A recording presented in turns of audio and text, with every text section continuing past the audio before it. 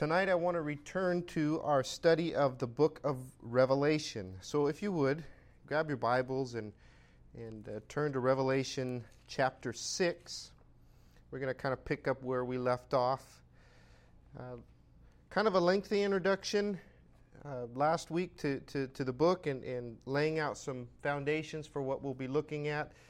We spent a lot of time with this scroll that is sealed with 7 seals. That's in the chapter 5, and it goes through a lot of description of it. And basically what we left off with was, I believe that scroll contains the events for this 7-year tribulation, this 7-year trouble that the book of Daniel talks about.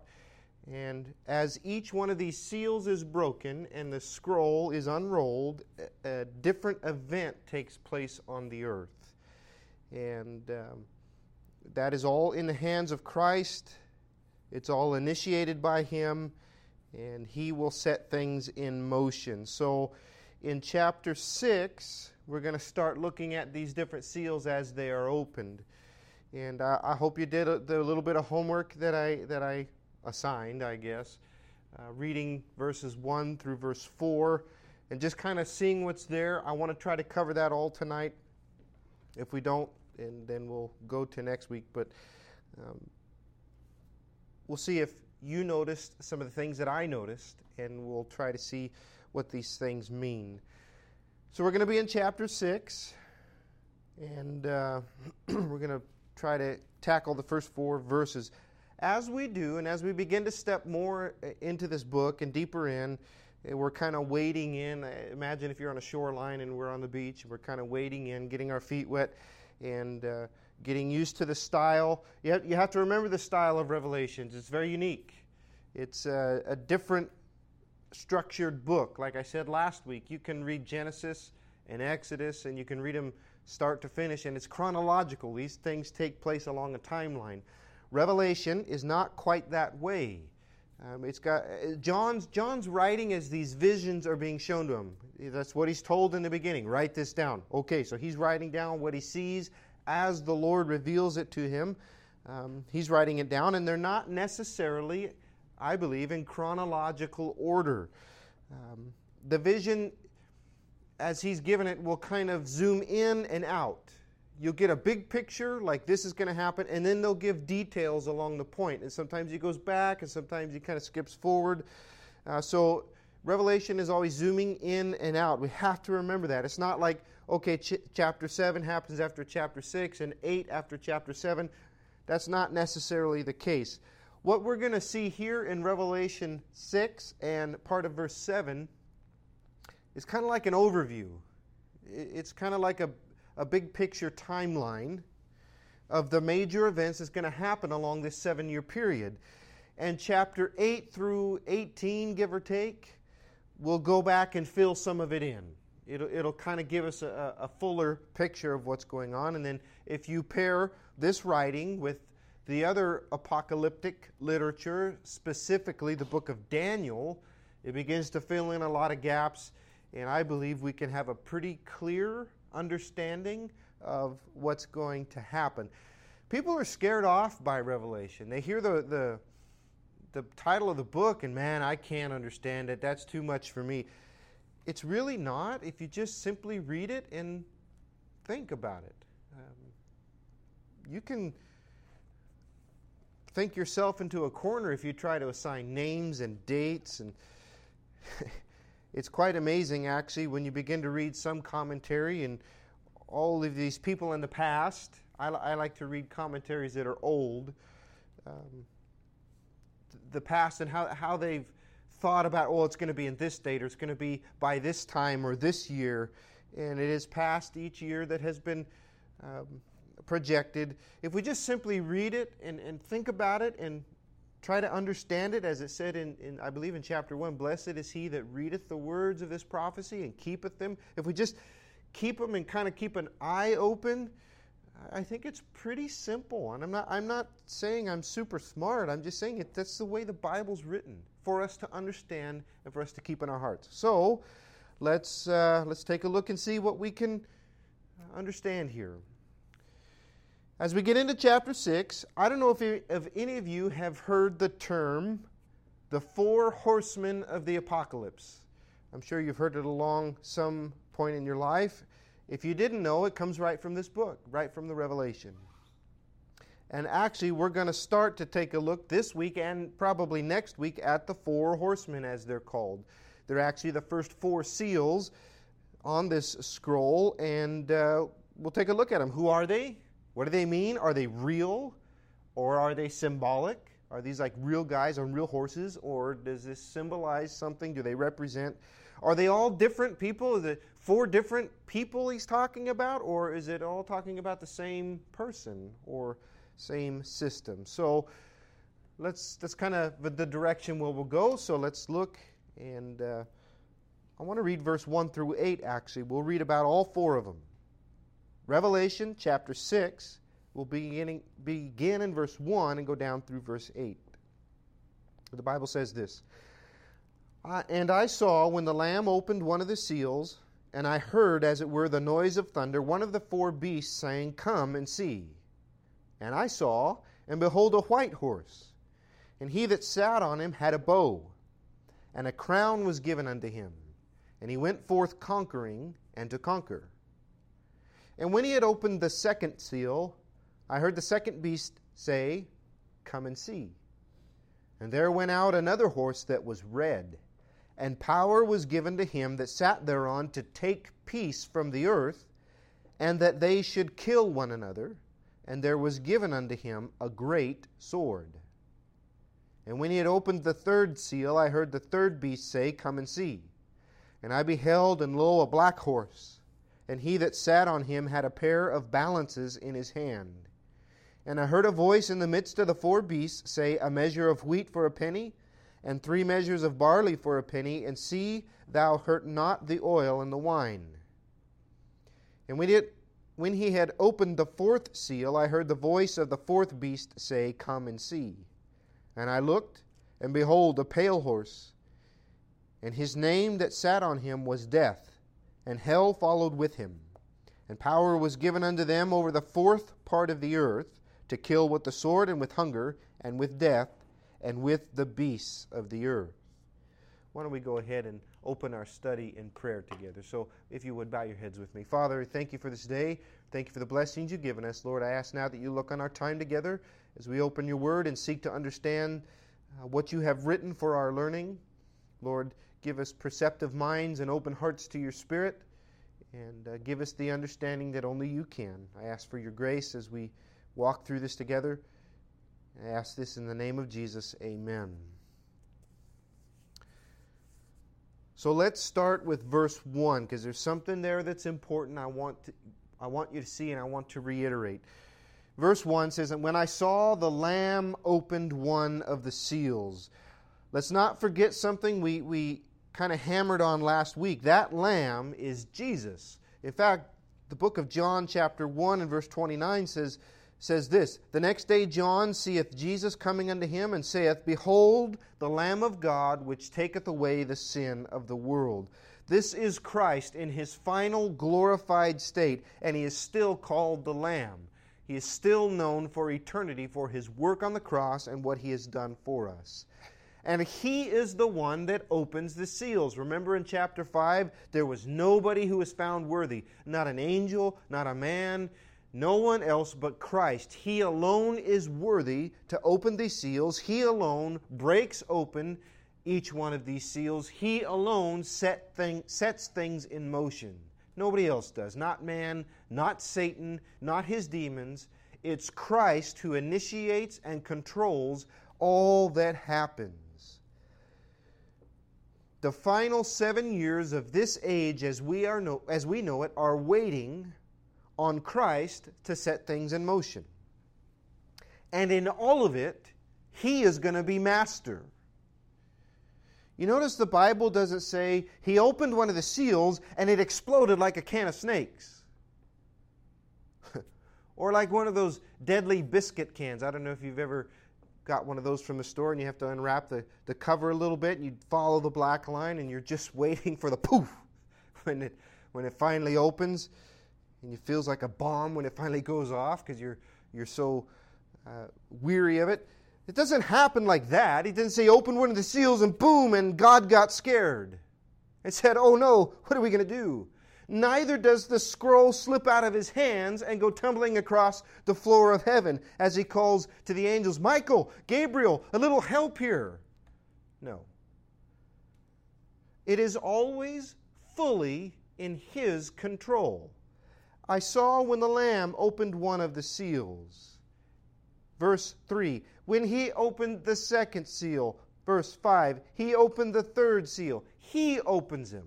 He unrolls it. He is in control of the things that take place under each one of these seals. Each step, each event is in his control. You need to remember that as we go, even when we read some pretty scary things. What about that last rider, if you would?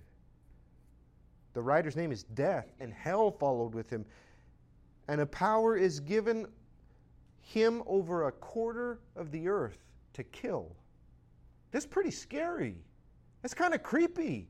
In fact, all these horsemen are kind of creepy. What's going on? Is it out of God's control? No. He is always in control, and He is working His will and His plan in all of it. And I may not fully comprehend it, but His will in this is good, and He is in control of it. By the way, it's true then of what we read. It's going to be true then. And don't forget, beloved, it's true now. None of this is out of God's control. The scroll of time, if you want to say it that way, or the events of time, COVID-19 has not taken God by surprise. It's not slipped out of His hands like a can of those springy snakes, and God's playing catch-up or trying to do damage control. Like, oh no, what happened down there? No. He's in control. He has His purpose, and He knows His perfect plan. I may not understand it. I may not even be able to explain it. I might have questions myself, kind of like Job, when Job was going through some things. Not saying I'm the same. No, Job is a man of faith. But I may have questions, but I can have faith in the fact that none of this is out of God's control. It never has been, nor will it be. So the Lamb opens each one of these seals.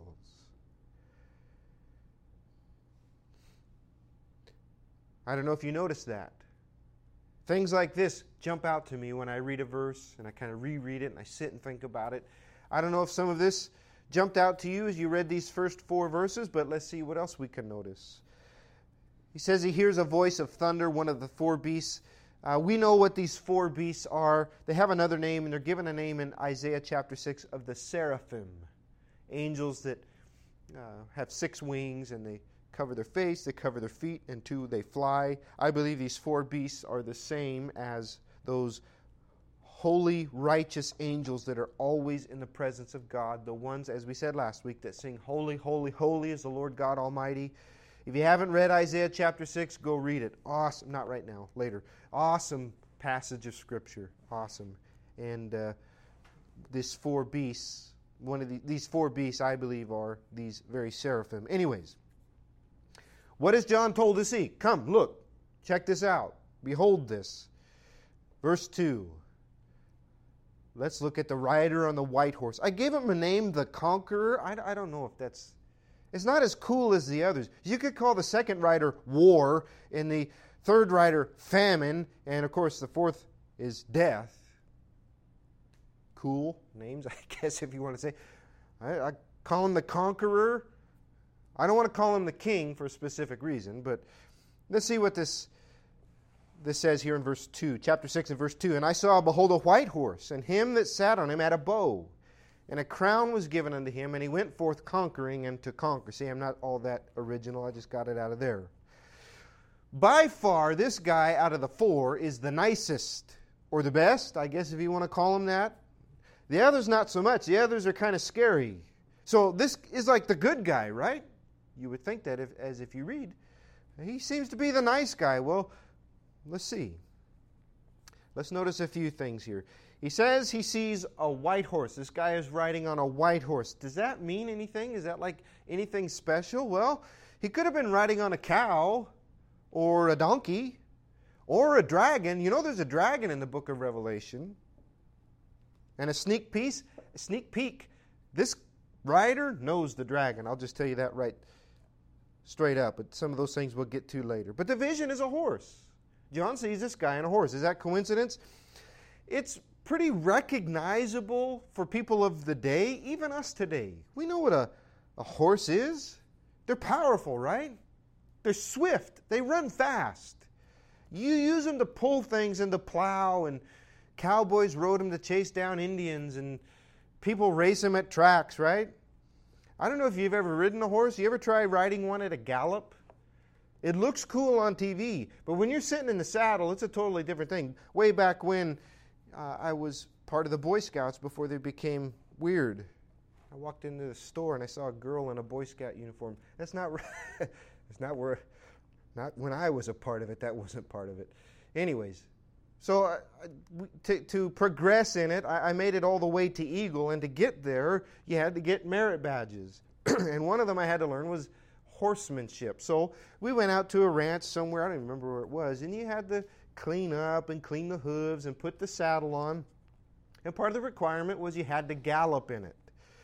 And so the instructor made it sound so simple. Kick them in the sides to get going, and when you want them to stop, you simply say, whoa, and you pull back. Sounds good enough to me. So kicked him in the sides, and that horse took off, and I'm bouncing in the seat. I couldn't hardly hold on, so I tried to follow the instructions and simply pull back and say, whoa, that did not work. The the instructor had to ride up beside me, get a hold of the reins, and start pulling for me to get the horse to slow down. Listen, horses are big, and they're powerful, and they're swift. We can recognize that. In fact, we've had cars for well over 100 years, and we still rate them in what? Horsepower. We get the picture. They're swift, they're powerful, and they're a symbol of position. You see, not everyone then, and quite frankly, not everyone now can afford to own a horse. They're expensive. They require upkeep. They require land. So it was usually people of rank or position. People that had means, money. So not only is it just a horse, but it's a white horse. Now that even speaks to more. White horses were for royalty. You can read in ancient Greek writings. You could read in Josephus' writings, if you're not familiar with him.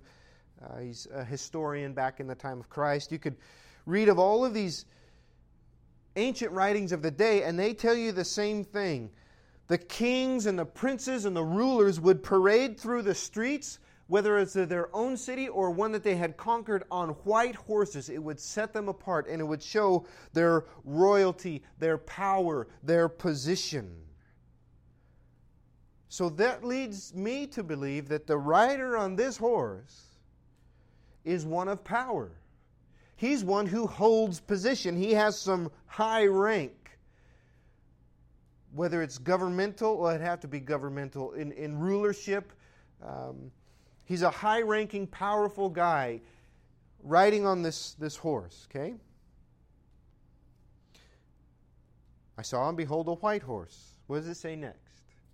And he that sat on him had a bow. That's not a red bow like the Lexus commercials, like the horse has bows in his hair. No.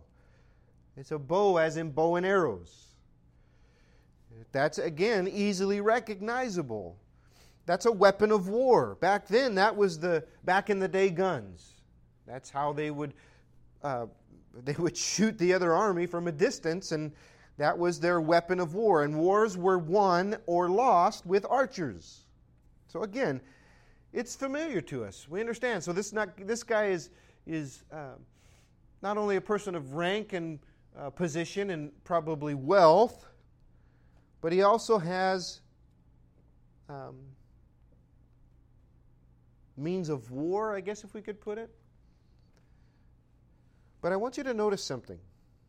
It's something that was pointed out to me a long time ago, and it has stuck with me ever since. He has a bow, right? But it doesn't say he has any arrows. He just has a bow. So what's up with that? Did John forget to write it? Did Jesus forget to tell him? Maybe I'm reading too much into it. But I think it shows us something, especially as we're going to look at this in light of other scriptures. He's a rider. The rider is a person of position and power and rank with some form of military strength, means or weapons of war that he doesn't have to use. He has the bow, but he doesn't have to shoot any arrows. Why do I say that? Look at the next phrase. A crown was what? Given to him. A crown was given to him. Given, not taken. And the word for crown here is a prize. Stephanos, I believe, is the Greek word. Not that that matters, but it's kind of the crown Paul talks about for the Olympics. That's the word that's in the back of my mind. I got it out. The Olympics, they would win a crown, the wreath around their head. And it could also symbolize other things too, but it's talking about a prize that was won. Different from a crown we're going to see here in another verse. But this one was given. It wasn't taken. It says he took a crown for himself. No, it says a crown was given to him. A crown is only given to somebody who, or the place of a king, the place of rulership is only given to, say, somebody who inherited it, or if the people willingly gave it. Other than that, it was taken by force. You didn't become a king unless you were made a king by the people, or you inherited that. Other than that, you took it by force. You overthrew the standing power to establish yourself. Here it says it was given. This guy is a person of rank and position. He has means of military force, and he does so swiftly. He rises to this position swiftly, and the position is given to him. The rule, the crown, is given to him. He does not have to take it by force. I hope that's making sense. This guy becomes ruler. He does it quickly. He doesn't do it by any means of military force, and the rule, the crown, is given to him.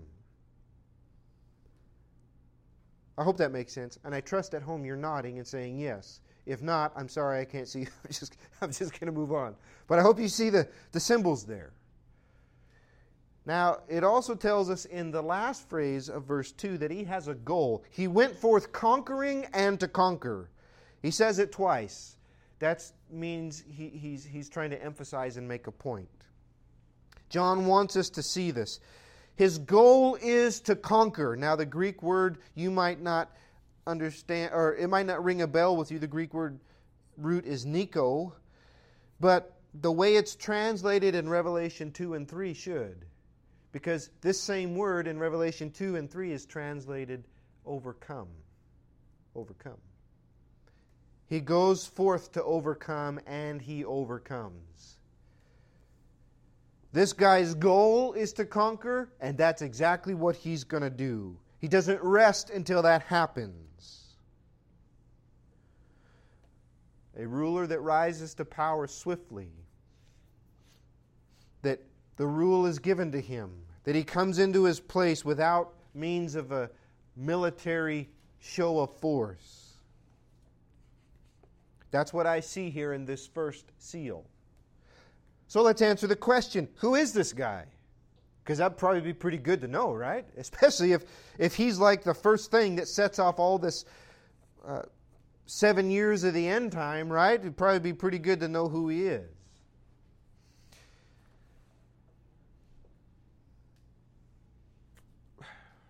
How do I say this? There's not a lot that surprises me when it comes to the Christian world. I've been in this all my life. I've been around this, and I've heard and read a lot from conservative Christianity to liberal Christianity. I've read a lot of, criticism of Christianity. I've read a lot of different beliefs. So there's not a lot that kind of surprises me when it comes to that. Like, oh yeah, I've heard that before. Oh yeah, okay, I've seen that before. I think the last thing to drop my jaw was when some guys came up and they were talking to me, and it turned out to be some Queen of Heaven. Queen of Heaven, I think. hogwash. Those guys left, and I was literally kind of stunned. Like, I can't believe anybody believes that. But it kind of happened to me this past week as I was studying. I thought this go around in my study, I kind of want to just broaden and read some commentaries, even outside of ones that I trust. Just want to see what's out there and see what people are thinking. And I read more than a few. I visited more than a few to get a large sense of what people think when it comes to some of these verses. I visited some that were new, like newer commentaries, to some that are 200 plus years old. And some of what I found was pretty startling. There are many, not all. There are many who say this first writer is Jesus. They say it's Jesus. There's many who don't, but there's many who say this is Jesus. After all, he is royalty, right? And he came in a very meek manner, and he won his position. He won the victory without having to use force. And this first writer, because he is peaceful and he brings peace, as we'll see how far we get, but must have been Jesus. That kind of surprised me. Really, I had never heard that before. I read the reasoning, and a viewpoint of that has most of what we're going to read already taken place. They have most of the book of Revelation already happened. It's already happened long before us. And I don't agree with that. I think the book of Revelation has not much of which has not taken place. It is the future. It is a revealing of the future to come. And I don't believe this guy's Jesus. Not at all. Quite frankly, if this is Jesus on a horse, it's weak. And I don't mean that to be blasphemous. I don't mean that to be disrespectful. This ain't Jesus on a horse. You want to see Jesus on a horse? Follow me. Revelation 19. Revelation 19. You have to turn. You have to see this. Things like this make me excited. Things like this send chills up my spine. Because, man, you can't compete with this. Revelation 19:11. You want to see Jesus on a horse? Let's see Jesus on a horse. Revelation 19:11. And I saw heaven open, and behold, a white horse. And he that sat upon him was called Faithful and True, and in righteousness he doth judge and make war. And his eyes were as a flame of fire, and on his head were many crowns. By the way, this word is diadem. You ever heard that old hymn, All Hail the Power of Jesus' Name? It says, bring forth the royal diadem and crown him Lord of all. This is a king's crown. That writer in chapter 6, he's got a little leaf crown, one that is won as a prize. This is the crown of a king, and on his head are many crowns. And he had a name written that no man knew but he himself. And he was clothed in a vesture dipped in blood, and his name is called the Word of God. And by the way, that blood is not his own. That time is past. This is the blood of his enemies as he pours out his wrath and wins his victory. Verse 14, and the armies which were in heaven followed him on white horses, clothed in fine linen, white and clean. And out of his mouth goeth a sharp sword, that with it he should smite the nations, and he shall rule them with a rod of iron. And he treadeth the winepress of the fierceness and wrath of Almighty God. And he hath on his vesture and on his thigh a name written, King of Kings and Lord of Lords. You see that? That is Jesus on a horse. That is the Lamb of God. That is the King of Kings and Lord of Lords. That is not this guy in Revelation 6. The guy in Revelation 6 is a fake. He's a phony. He's a knockoff of what we see here. He's trying to be that, if you get what I'm saying. You ever seen a Rolex that looks like a Rolex, but it ain't? It's kind of the same thing going on. This guy wants to appear powerful, and he fools a lot of people that give him the rule, but he is not the King of Kings or the Lord of Lords. You know what? We got a nickname for the guy in Revelation 6. You know who we call him? The Antichrist. The Antichrist. And by that way, we use the word anti and we think opposed, which that's one of the meanings of the word. That word has two meanings. Anti in Greek has two meanings. One that is opposed and one that is put in place of. Something that is put in place of, that appears to be. This guy's trying to be Christ. Trying to appear in that way. And his rise to power will be swift. It will be peaceful. And it will be willingly given to him. I used to think that was not possible until now. Just think over the past 2 months how much freedoms the American public has willingly given up without so much as a squawk. Stay at home? Okay. Wear a mask? Okay, because it's good for everybody. Without a peep. Well, I think we're starting to get restless now. But in a word, everybody went silent and immediate obedience. A shadow of what will come with this first rider. Now listen, there's much we still have to say. We're going to come back, we're going to explain, I'm going to show you scripture for why I say what I do. We'll go to the book of Daniel, we'll go to Revelation 13, we'll go there. But I want to lay out the four horsemen first, the first four seals first, because it's all really important. So let's do that first, and we'll get back to it. So I know I said a lot. I just threw a lot out there. Some of you, probably most of you, have heard some of that before. Maybe some of you are hearing this for the first time. Stick with me. Let's see. So, kind of a long explanation for the first seal, but we're laying the foundation of who we're dealing with. The next three are going to be quicker. Revelation 6 and 3. So if you've turned away, let's turn back there. First rider, white horse, first seal. So Jesus breaks the first seal, unrolls the timeline a little bit. With that comes this person who rises to power swiftly. He does so peacefully. He conquers. I mean, that's what he does. He rules over people. It's not Jesus. Then the second seal comes. Revelation 6 and verse 3. And when he had opened the second seal, I heard the second beast say, "Come and see." By the way, that he is Jesus. Verse 4, and there went out another horse that was red. There went out another horse that was red. And power was given to him that sat thereon to take peace from the earth, and that they should kill one another.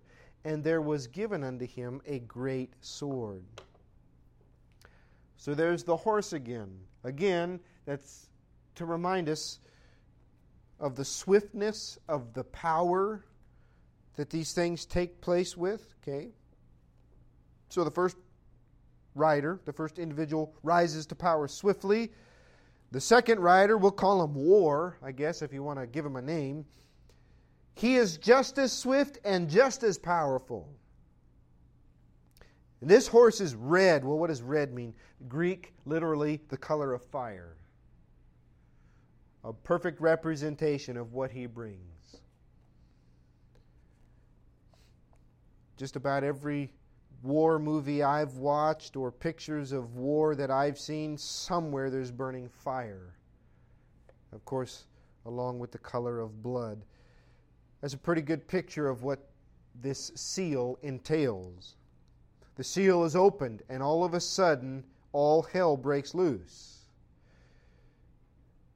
This individual as well would be in a place of position and power, of rank, of control. And it says it was given to him to take peace. Now, that word power in my translation is in italics, so that tells me it was added by the translators. It's not there in the originals. It just says it was given to him to take peace. Well, given by who? Who gives him this power? Well, remember, it's ultimately God. All things are in his control. All things are under his watch and in his plan. Remember, don't forget that. It's easy to say that when there's nice and peaceful and this white horse who seems to be pretty, but when you got one that's taking life, doesn't change the control, plan, purpose of God. But I think there's also another factor, someone who specifically gives power to do this. One that we'll see later, and that's where the dragon that I talk about comes in. And like I said, we'll get back to it and explain some of this. So, it is given to him to take peace from the earth. I don't know if you noticed that phrase, to take peace. That means if he's taking it, it was already there. Young's literal translation says to take the peace from the earth. Regardless, it means that there was peace that was brought. If this writer is taking peace, then somebody had to bring peace. And I think that is the rider on the white horse. He brings peace. Now listen, we might think we're peaceful right now, but I don't think... Well, it says to take peace, yes, to take peace from the earth. So far in human history, that's not been the case. There hasn't been worldwide peace. There may have been an absence of wars, but there's not been tranquility, and that's what the word peace, eirene, is. Tranquility, just a state of rest and peace. There may have been an absence of wars, but there's always been tension between nations. There's been contracts not to go to war, but there's still tension there, right? There's not been total tranquility over the face of the earth. There's always people vying for power. Even with, we could say the U.S. has been in a state of peace for most of our existence, except the Civil War. But even in so-called peace times, you have political struggles, right? Left versus right, Democrat versus Republican, all that stuff that goes on. There's a struggle for power. There's not peace in the House. There's not peace in the Senate. This first horseman brings a peace under his rule that extends over all the earth. Because if the second rider is going to take peace from the earth, then somebody had to give it, and I believe that is the first one.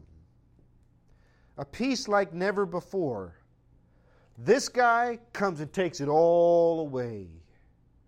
He takes peace from the earth that they should, that would be inhabitants of the earth, that they should kill one another. Now, I don't know if this means a world war, but it's humans killing humans. Let me put it in another phrase, or a couple more phrases that might ring a couple bells with you. Nation rising against nation. Kingdom rising against kingdom. Wars and rumors of wars. Peace is gone. There is no peace. There is total war, bloodshed, people dying. Peace has been removed. Part of the events of the last 7 years of this age involves worldwide death. That they should kill one another. The Bible doesn't make any bones about it. As the timeline unfolds, there is a time of peace and there is a time of war. It says it was given unto him a great sword. A great sword. A mega Machaira, if you're interested in the Greek. I only bring these up because some of the word choice is very specific and interesting. If I picture this guy, and I've looked up a couple images like of the four horsemen, and they got this kind of what I would imagine, this big, huge horse with flames coming out his nostrils, and this big guy looks like Conan the Barbarian with this huge, giant sword swinging around his head, you know. Kind of the image that you get. But that's not the word that is used for sword. And I think I never want to impose my own feelings on Scripture. That could be the worst thing that I could do. If I do that, I might as well sit down. Okay? But I think the words are used for a reason. Hebrews chapter 4 says the Bible is like a two-edged sword. And he uses a specific term. It's not a broadsword, these big, giant, two-handed swords. No, it's a short sword, a machaira, if I'm remembering right. It took skill, precision. I mean, you couldn't poke somebody 6 feet away. You had to get close and personal. And it says here he has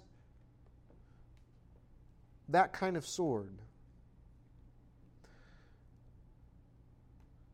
I think it shows us that the reason war is brought is a personal reason.